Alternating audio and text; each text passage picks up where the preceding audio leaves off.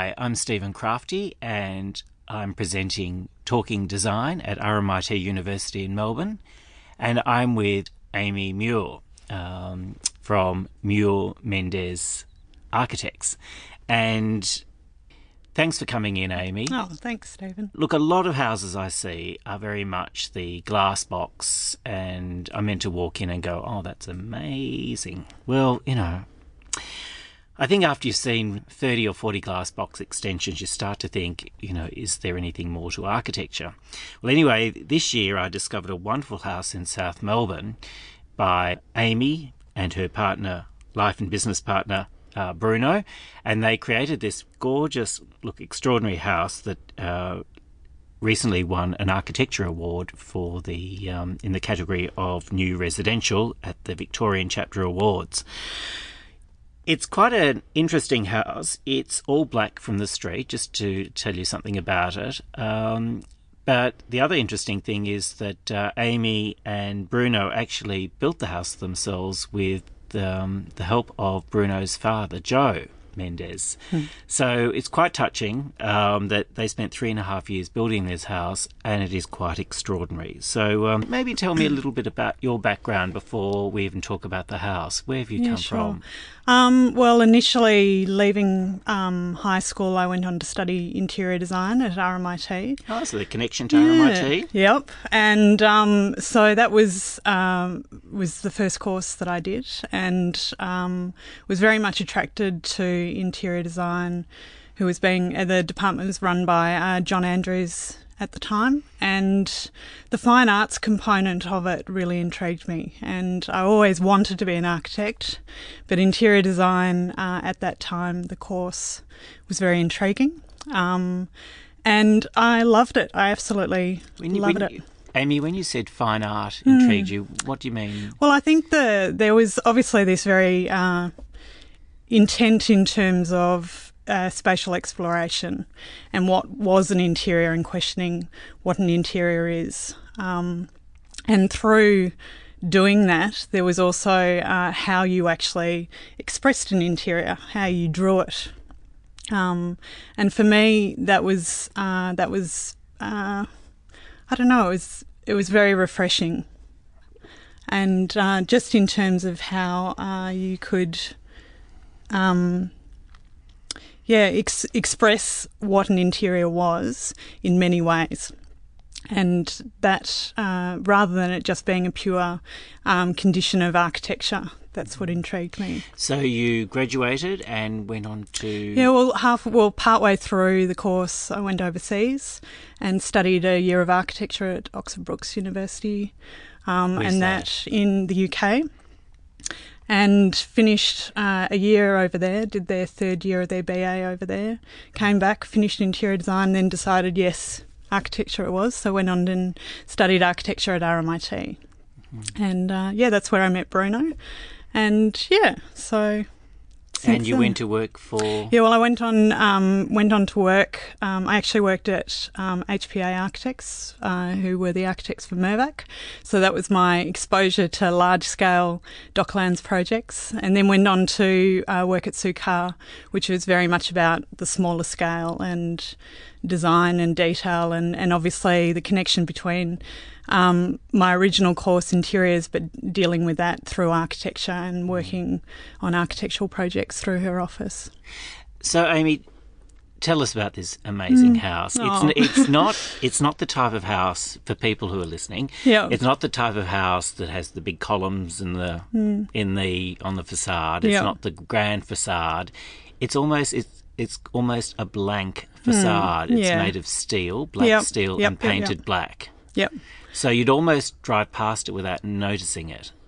Yeah, well, that was very much the intention, was that it contextually it needed to sit within the street, and we certainly didn't want the presence of a second-storey extension to be evident from the street. We very much wanted it to sit within the street, the scale of the street.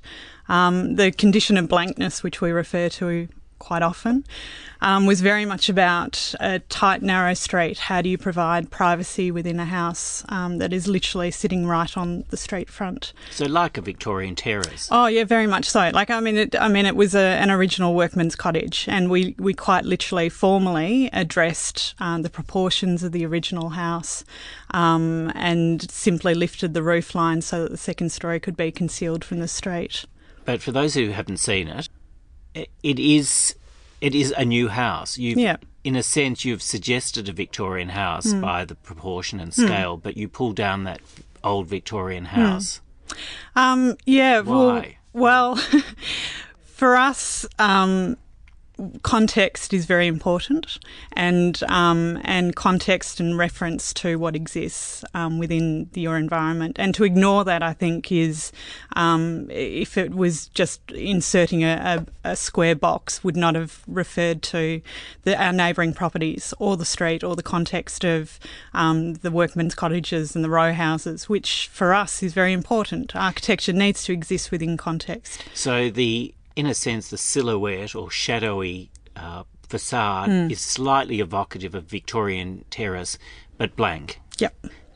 Steel completely, black steel front black door, steel. Yep. And a black, you call it a drawbridge window. Yeah. Well, the front window behind is the same proportions as the original window that existed, but what we put in was almost reflective of the proportions of the front door.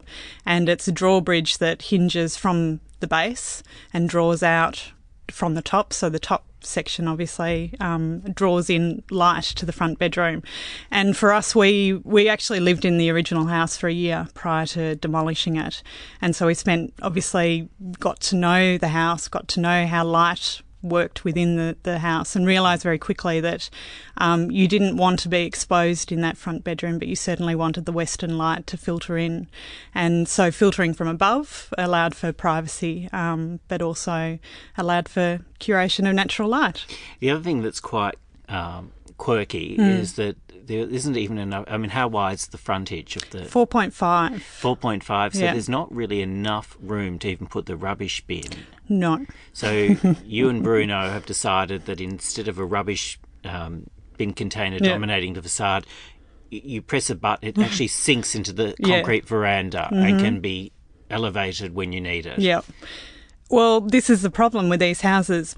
In our site in particular, used to have, in the late 1800s, would have had a right-of-way at the rear of the property that would have serviced it. But that through the 70s, basically, we have now got a property directly on our boundary on all three sides. So we no longer have a right-of-way or any way into our site other than through the front door. So rubbish bins have become, they're very much a feature of all these houses now, because there is nowhere to store them other than on the front porch. For us, that was devastating, obviously, and we spent 3.5 years talking about this hole and wanting to obviously conceal them, and we followed through when we poured the front slab. So it's an idea that you could take to other terraces. Oh, of course. Yeah. So you walk in, you walk into the front door, and immediately, I think the first thing you really notice is the amount of light coming through, because it's a very shadowy facade. It's very moody, and you walk in, and there's a double height void passage along one side. Yeah. So was that intentional to give you that very much so. Drama? Well, it was also about we had a very blank facade, and that it literally turns its back on the street. And so the idea was that as soon as you opened that front door, the contrast between what you had experienced on the street versus what the interior actually offers was very important to us. Aside from the fact that the only thing we kept on the site was a palm tree that quite accidentally was always on axis with the front door. So part of the idea as well was to capture a full height view of this palm tree, which you would never get in such a tight little house. You would only ever see the first sort of 2.5, 3 metres of its initial trunk. So the idea was full height view of the palm tree. And also every space in that house had to have natural light, its own natural light. So that was part of our brief. So the corridor very much defines sort of one section of the house, which is the corridor, and is an inverted version of what the workman's cottage is, which is very dark, and so the corridor was inverting that condition basically. So you walk in, you've got one bedroom on the left, and then you walk in, a guest bedroom you'd call it, and then you walk in, you built it for your own home, and you walk in and you've got an extension which is kitchen, dining and living area. And the roof line you've designed to suggest the roof line of all the lean-tos that were tacked onto the previous Victorian terrace. Fascinating. Yeah, well, I think, once again, this comes back to context. It comes back to what a house needs to be or is. There's one thing which it needs to house living, and therefore you need to decide how the arrangement of space works. How does light penetrate a space? How do you, in a tight site, how do you gain natural light? But then it also, once again, comes back to context. It comes back to what was originally there.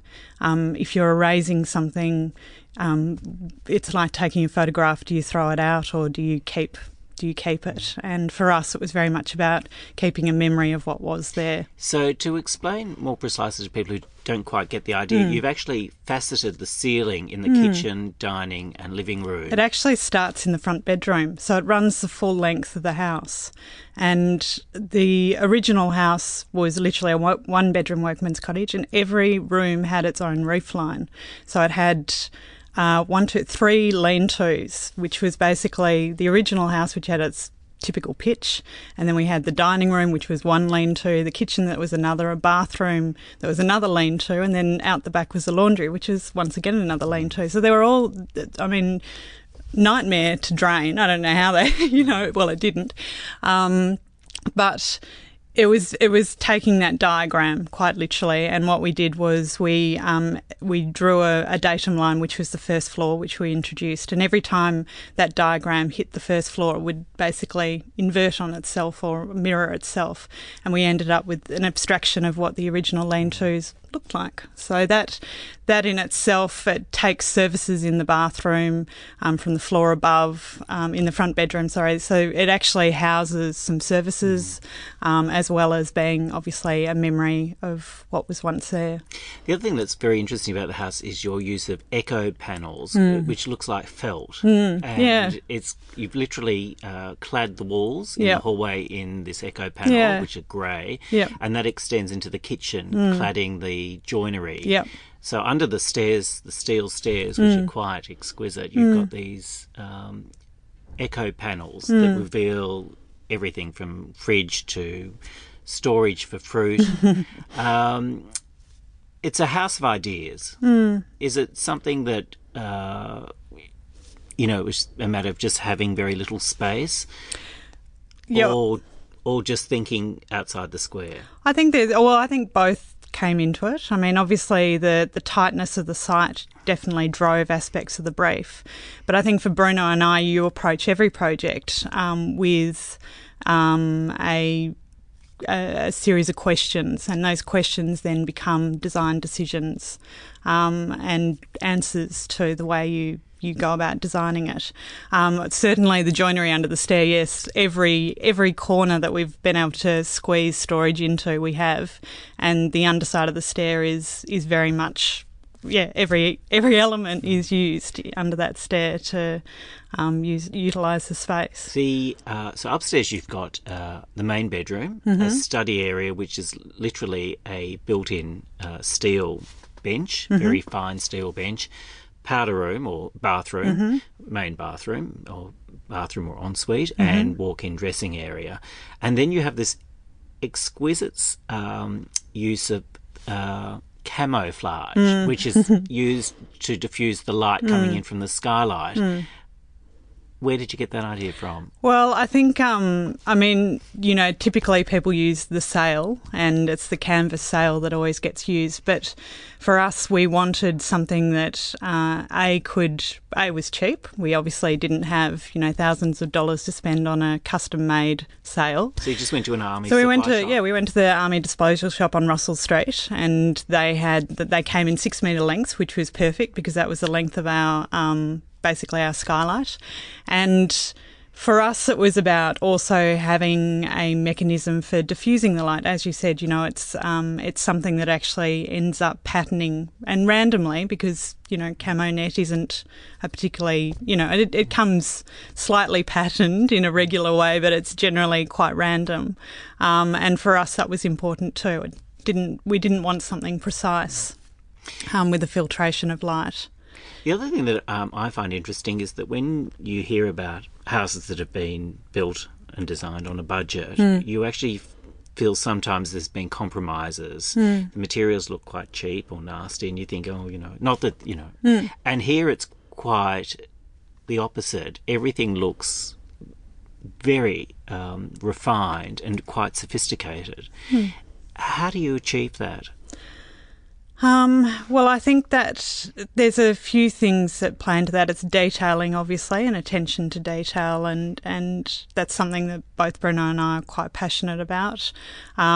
So actually, how do two parts come together, and really thinking about that. But I think also because we have been heavily involved in the construction process, we've actually had to really think about how all of that came together. And, you always are on projects, but it doesn't always happen that way in terms of what the detail is and what the outcome is. And you try as hard as you possibly can through the administration process to ensure that it does. And then obviously the budget factor can influence that as well. But for us, I think it was the hands-on factor, the fact that we were very involved in it, the three of us, Joe, Bruno and I, and it was nutting out how we could construct things the way that we wanted them to look. And sometimes that was compromise, but it was the time we spent to get it right is, I suppose, maybe where it comes into play. For instance, Bruno spending time getting the timber on the floor in that only step that we've got in the front entry hall, spent, a good weekend ensuring that all was lining up and mitered beautifully. And that's just through him and using his own hands and attention to detail and the way that he constructed that. The other thing that's interesting, Amy, is your use of the back garden. It's only a pocket size. There's not really room for, outdoor furniture. So you've got a built-in, inverted commas, shed, which is a bench, and then you open up the bench seat, and it's full of tools, and then you've got a screen in angular timber that conceals the barbecue. Is it just a matter of people thinking differently when they've got such small spaces to work with? Yeah, look, I think, we obviously had two boilers that we had to conceal, and the barbecue, which we wanted to conceal as well. I think even if we had put up a rectilinear screen, it would not have worked, and it wouldn't have helped that space feel the way that it does. And in angling it the way we did, and then sloping it down where we could, it actually assists with how that space makes you feel. It feels more open than it probably is. And like you say, it is a very tight little space. And it just comes down to the fact that every design move you do, you need to consider it. And I think consideration of all elements, rather than forgetting some little elements that might seem minor, is a very important part of design. So, for instance, there's no exposed lighting in the house? No, we've got about 4 downlights. So everything's concealed. Everything's concealed. All lighting's concealed, and so that was very important to us to have ceilings that obviously have reflected light, but aren't littered with lights. And for us, it's during the day, because the house is so full of light, you don't want to have your ceilings littered with light fittings that aren't being utilised. So I was going to ask you, Amy, is when you design, obviously you have a free rein in terms of designing for something that suits you and Bruno. How frustrating is it to suggest these ideas to clients? Look, I think it's, unfortunately, as designers and architects, we can see things very quickly, and we know what will work, and we sometimes we might get it wrong, but the majority of the time we know what will work and how it will feel and what it'll look like. And I think it comes down to And what we were sort of talking about before, it's the communication of it and how you actually communicate that to a client. And sometimes there are some clients who are very accepting of it, and that's through the relationship that you build up over time. But there are a lot of times where a client obviously can't see it or doesn't necessarily believe that it's the value of the design decisions are that important.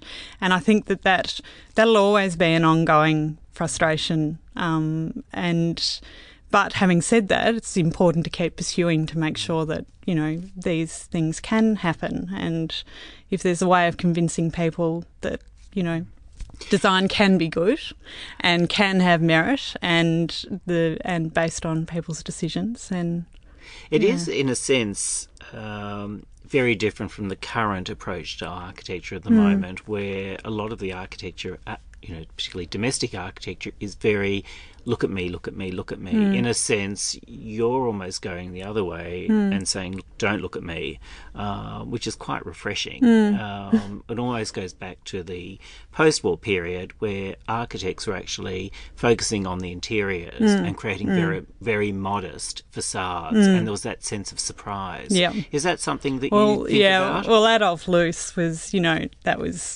he was quite remarkable at doing that. And Bruno and I often refer to Alvaro Caesar as well, and just in terms of his clarity as well, in terms of how he defines his interiors. And I think this project probably has also been born very much as a strong interior as well, based on its site constraints. And I think that has really ensured that interior had to work overtime to basically allow people to enjoy the house and enjoy the site, because the site being so contained, you needed to have an aspect out.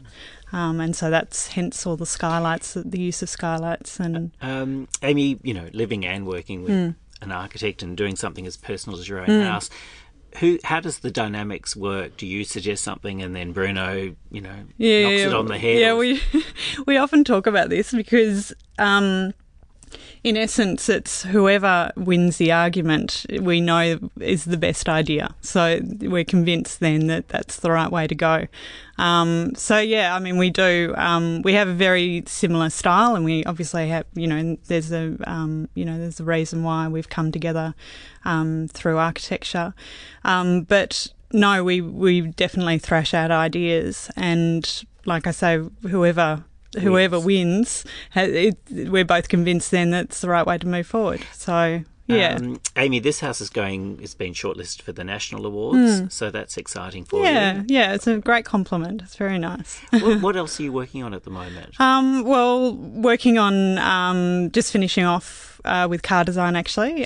Just the extension of the Royal South Yarra Lawn Tennis Club. And then Bruno and I are just picking up little bits and pieces. But yeah, so it's now, I suppose, Mule Mendes was only really established this year. And so we're about to sort of head off to Portugal to go and sort of enjoy some wonderful buildings over there and some wonderful architecture, and then come back to Melbourne and get on with it. And what type of work do you want to do when you return?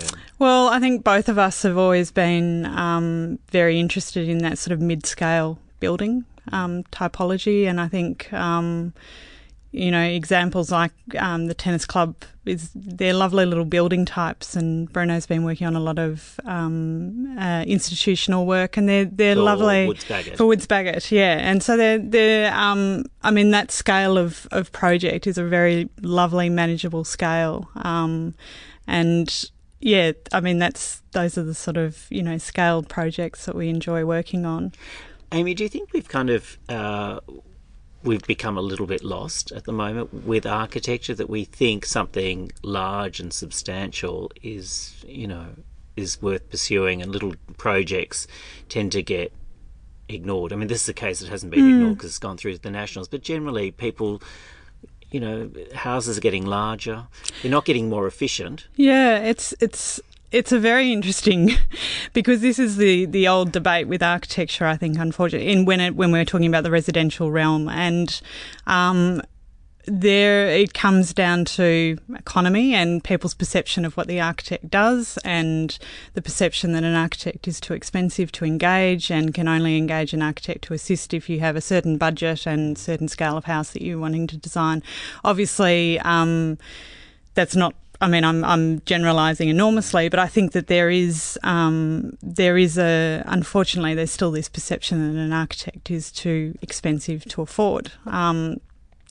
And that has its problems within itself. And I think for all of us, it's still a fairly depressing thing to see these suburbs that are just